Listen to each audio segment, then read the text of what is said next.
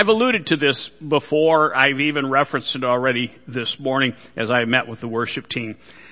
But I just want to acknowledge that for me, preparing to preach on Mother's Day always feels a little bit like I'm getting ready to walk through a minefield. It's partly, you know how you have stuff happen early on in your life and it scars you for life? One year I preached what I thought was a particularly inspiring Mother's Day message. And someone lovingly in the spirit of Jesus, came up and told me since I was not a mother, I had no business saying the things I said. But seriously, when we think about Mother's Day, everything I say has the potential to set off an explosion of emotion in the people who are listening. Every listener has a mother, or had a mother, is a mother, or wishes they could be a mother.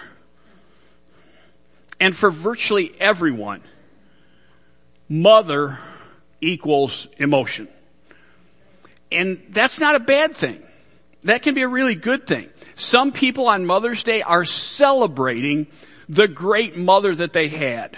They are celebrating the opportunity they had to be a mother. They're celebrating the opportunity they had to fill the role of mother in someone's life who was not their biological child. While at the same time, others are grieving. Some are grieving the passing of their mother. Some are grieving a mom who didn't measure up to their expectations or who actually was hurtful toward them. Some are grieving a mother who's passed. Other mothers are grieving the choices their children have made or are making. Others are dreaming of what things are going to be like as they picture their child or as they're anticipating their season as a mother. Others are filled with emotion because they're striving. I mean, they're in the harness and they're just leaning into all that motherhood calls of them or calls for from them. Some are struggling. I think about, I went back and watched the video, which I thought was good, but the video that I did last year for Mother's Day when you were on lockdown. It was so good I thought I'd show it again this week, but Diana said, that's lame. But no, she didn't say that. But I know the past year and a half has pressed many mothers way beyond anything they ever imagined. To me, mothers have always been the masters of multitasking just by virtue of their job description. But this past year has taken that to just a crazy new level. And then others, there's just an emptiness. They miss their mom, or moms who miss their kids. So it's a minefield. Some moms are feeling incredibly loved, and others are painfully lonely. Some are ecstatic, and others are overwhelmed. And I got my wife crying already. I can't look at her. Some moms are just really, really proud, and others not so much. Some are frustrated beyond description. Some are incredibly confident. Man, I'm nailing this motherhood thing. Don't say it out loud because you're jinxing yourself. I'm just saying. You know, some are confused. You know, God, I followed all the rules. I did all the steps. I did what preacher said to do. And things just aren't working out.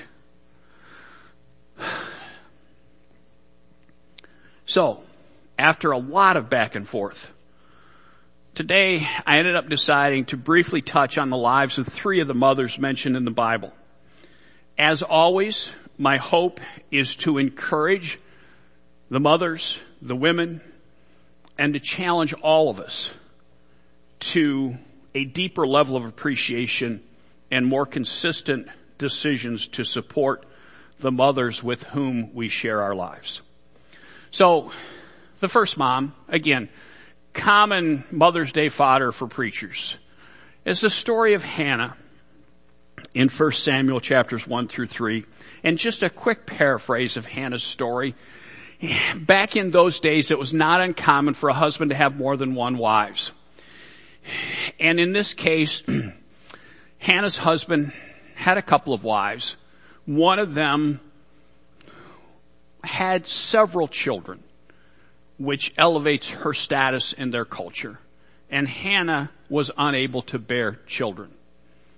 Now, again, that a woman could behave this way just kind of makes my head explode, but apparently the one wife with kids was kind of inclined to taunt Hannah because she couldn't have children. And just really laid it on. And she was devastated. And she pleaded with God to bless her with a child. And she made one of those desperate pleas, that determination. She said, God, if you will bless me with a child, I will dedicate that child wholly to you. And she just prayed that. And Hannah's husband was in the practice of going to the temple on an annual basis, and she would go with him. And she's there one day, and she's so desperate, so determined. Hey, Becky. All right, that's good. Let me call you out for that. All right. You want to put it on the microphone? So she goes to the temple with her husband, and nobody's cell phone rings. But she is so distraught. She is literally on the steps, just pouring her heart out to God. And I've seen Diana do this. Be so wrapped up in prayer, she's not saying a word, but her mouth is moving. All right? Just crying out to God in her soul. And the priest sees her, and he thinks she's drunk because she's so worked up. And he says, woman, it's like 9 o'clock in the morning. What's wrong with you? You're drunk. And she said, I'm not drunk. I'm just heartbroken because I want a child. And he says, you know what? Go home. You're going to have a child. And she did. And then she went from determination to devotion because she'd made a commitment to God. She would dedicate that child to God and to His service. And as soon as he was old enough to be away from his mom, she took him and left him at the temple to grow up serving the priest. Quietly trusting God with her child's entire future. And I've talked a lot about Samuel lately. That's the name of her son. And what a man of God he was. And how he shaped a nation. And I just want to say, as I think about Hannah as a picture of determination and devotion, every mother must struggle to find their own unique balance between confidence in God and the illusion that they're in control. Hannah left him, trusting God. She made an annual visit and took him a new change of clothes. Can you imagine? I wonder if she had the priest take measurements, because kids grow, She comes up with a pair of clothes like this, and the kid had a growth spurt, It's like, oh, sorry, buddy, it's going to be a long year for you. But I'm stretched by that devotion and that determination. But I see it in so many mothers. So today, if you're a mom who is a picture of determination and devotion, let me just say, don't give up. I know it's easy for me to say, but hang in there. If you're the mom weeping on the steps, if you're the mom just hoping against hope for a child, or hoping against hope that a child goes the direction you want them to, don't give up.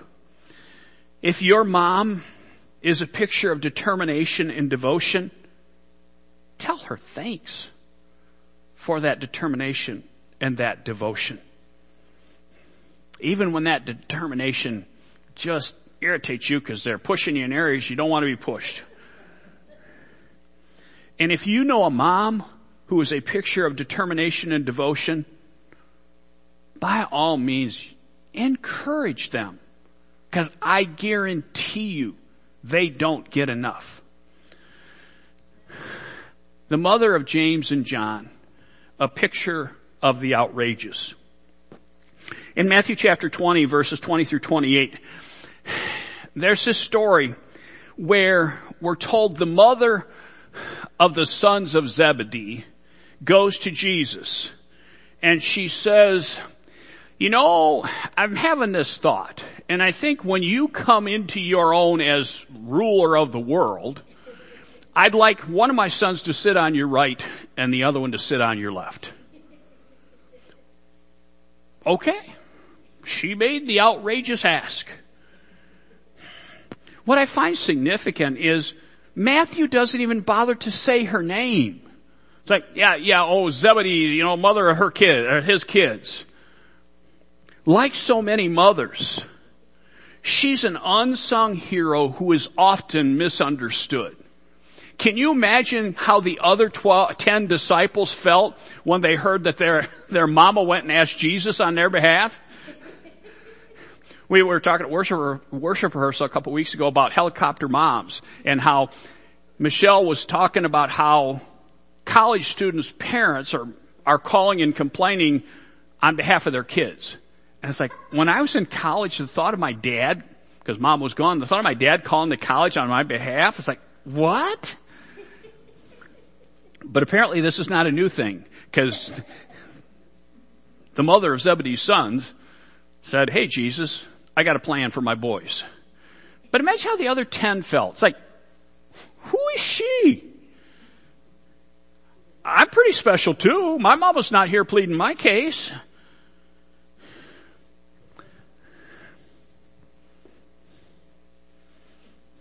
But I don't think it's that outrageous. Moms, young, old, moms, young and less young,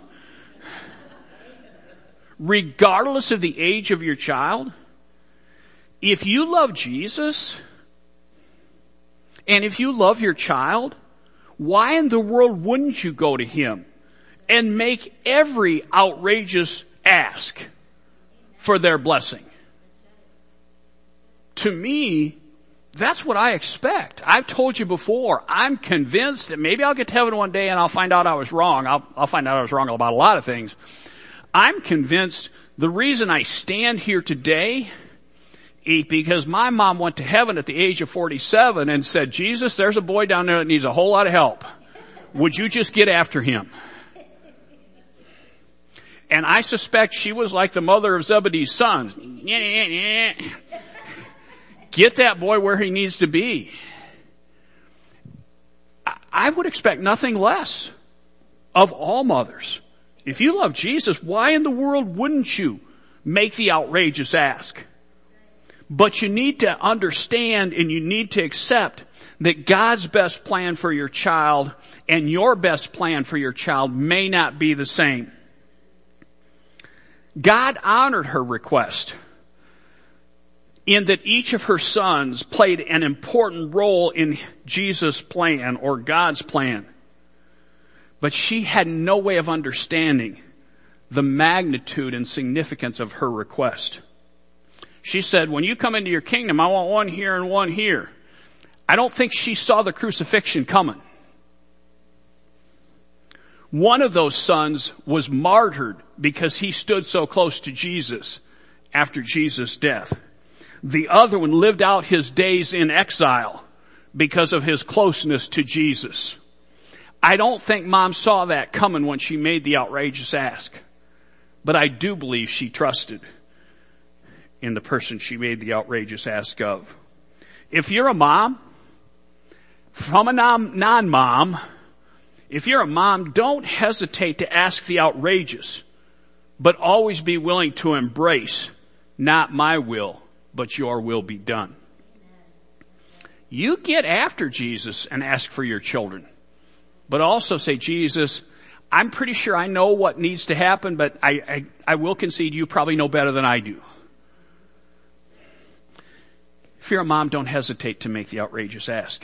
If your mom asks the outrageous on your behalf, Tell her thank you. You may not appreciate it at the time, but tell her thank you. If you know a mom who is asking the outrageous, come alongside her and say, you go, girl. What outrageous ask are you making? I'll pray it with you. Then the obvious. Mary, the mother of Jesus. A picture of heartache and hope. Again, you know the story.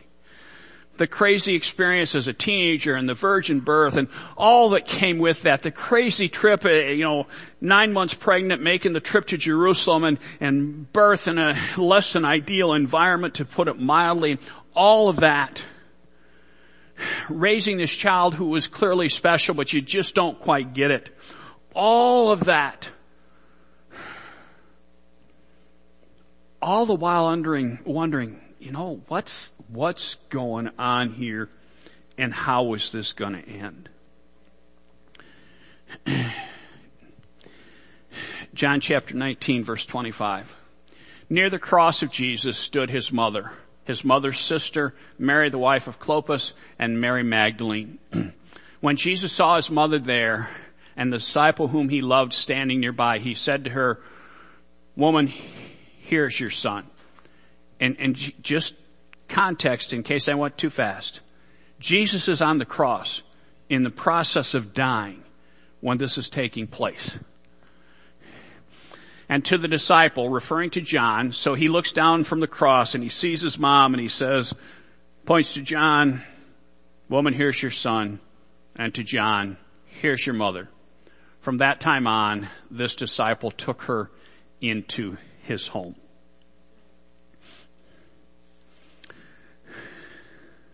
Think about the cross for a moment from a mother's perspective.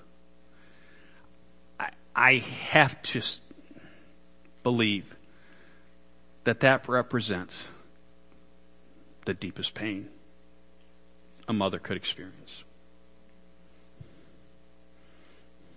In many ways, Mary and her relationship with the cross speaks to all the heartache a mother can face.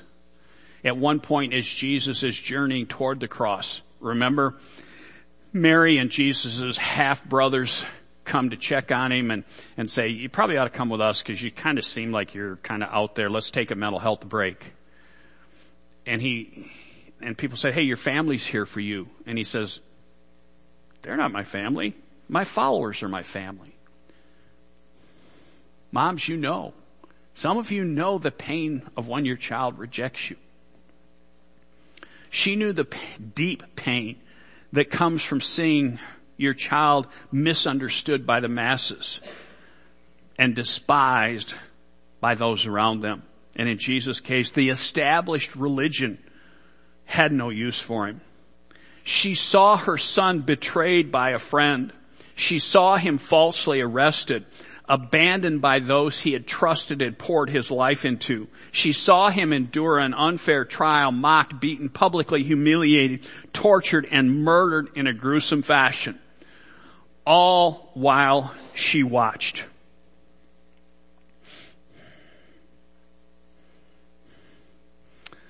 Mothers, I know beyond any shadow of doubt, some of you are hurting today. I know some of you have been deeply hurt in the past. And I hate to say it, but I know some of you are going to face heartache in the future. I do not pretend to know what it's like from your perspective. But when the pain seems unbearable or unrelenting, when you're feeling that deepest pain that only a mother can know, I invite you to look to the cross and remember you're never alone in your heartache. Because the cross also represents the greatest hope. Deepest pain, yes, but Mary also shows us from a mother's perspective that the cross points us to the greatest hope a mother can embrace. Go back in your mind to that scene at the foot of the cross It's been a while now, but remember the movie, The Passion of the Christ, that so graphically portrayed the crucifixion. It doesn't take a lot of imagination to think that if Mary is close enough to the cross that she can hear her dying son's whispers, as portrayed in the movie, she was also close enough to be splattered by his blood. And so we have this mother standing in the shadow of the cross, literally covered with his blood.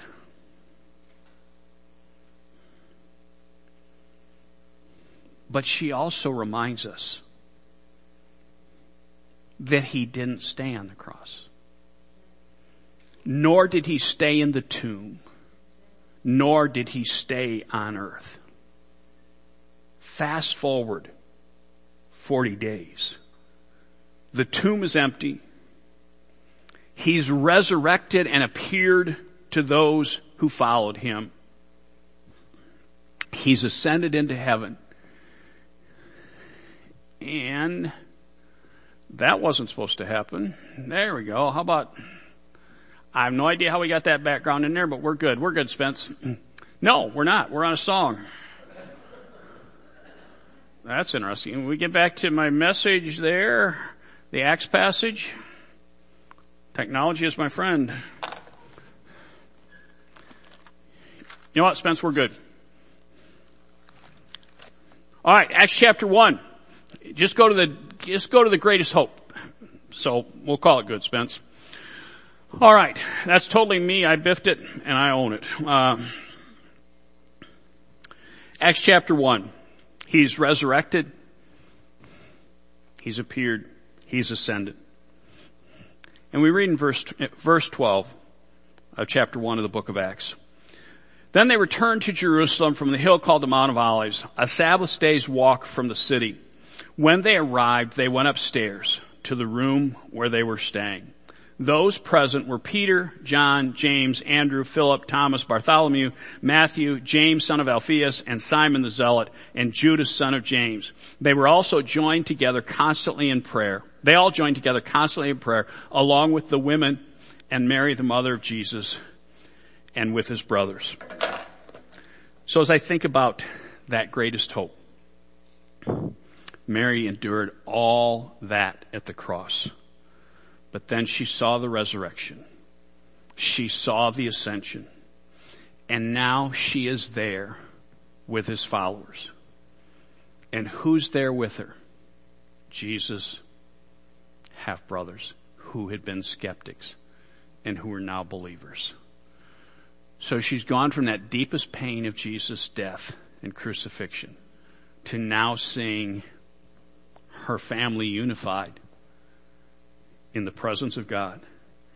And then as we move into Acts chapter 2, she sees her son's mission on earth literally explode with thousands of people joining the cause in a single day and then branching out to touch the known world. Went from deepest pain to greatest hope.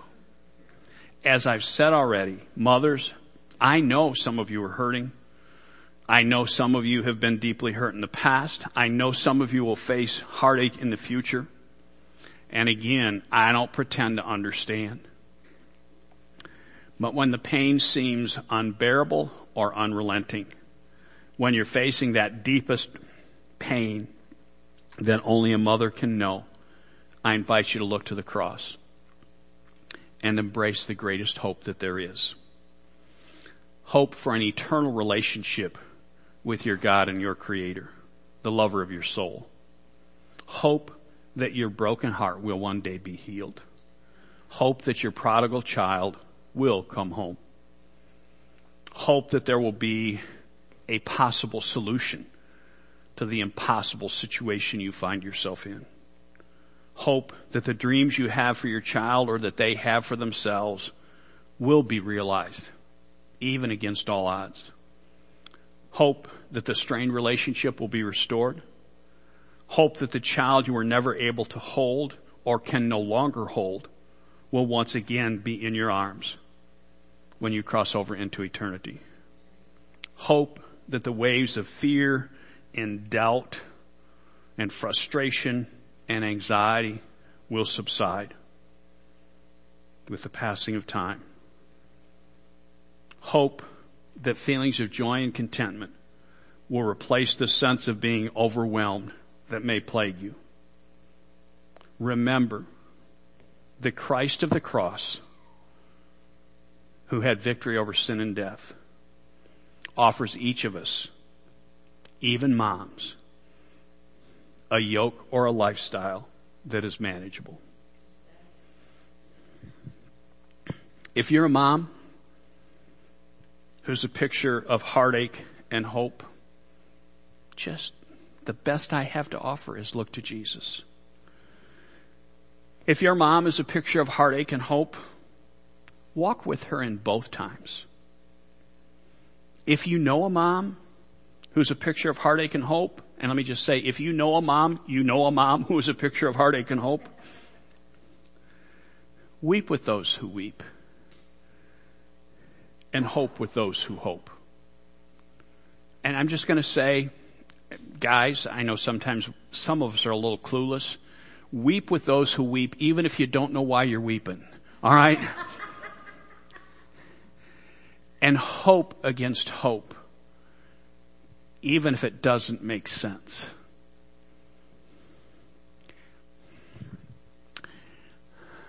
I often wonder if Hannah's husband ever encouraged her to give up her dream of having a child. Hope with those who hope and weep with those who weep. I'm going to close my portion of service today just by praying. But before I do, I just want to say again, I came to terms a long time ago that just because I have a degree or a title or an ordination certificate, my prayers are not any different than anybody else's prayers. But I also understand that because I've accepted the calling as a pastor, it is my privilege to represent something and someone that is very special. I don't have an inflated sense of my worth when I pray over you, but I do take the mantle of authority that I have to do that. And so would you join me in the attitude of prayer? Father, as we close our eyes and enter into an attitude of prayer, I think about the women in the room right now, and I think about those who they represent, and I think about those who are listening. And I just, Father, hold out my hand over them, and I picture your hands reaching out to touch each and every one of them. And Father, for those who are a picture of determination and devotion, I simply ask that you continue to give them the strength to keep pressing on. For those who are a picture of the outrageous, Father, I pray that you will inspire them to be even more outrageous in the requests they bring to you on behalf of their children. And Father, I pray that we would reverse that and we would be outrageous in our ask for the mothers in our lives as well. And Father, I think about so many of the mothers that I know who are a picture of heartache and hope. And I pray that by the power of your Holy Spirit, you will bring the comfort of your presence into those women right now who are bearing the burden of heartache. That you would remind them they're not alone. And Father, I also pray for every woman that your Spirit would rise up within them and inspire them to lean into the hope of the cross as it relates to them and as it relates to their children. I thank you, and I ask this in the power of your Son and our Savior, Jesus Christ. Amen.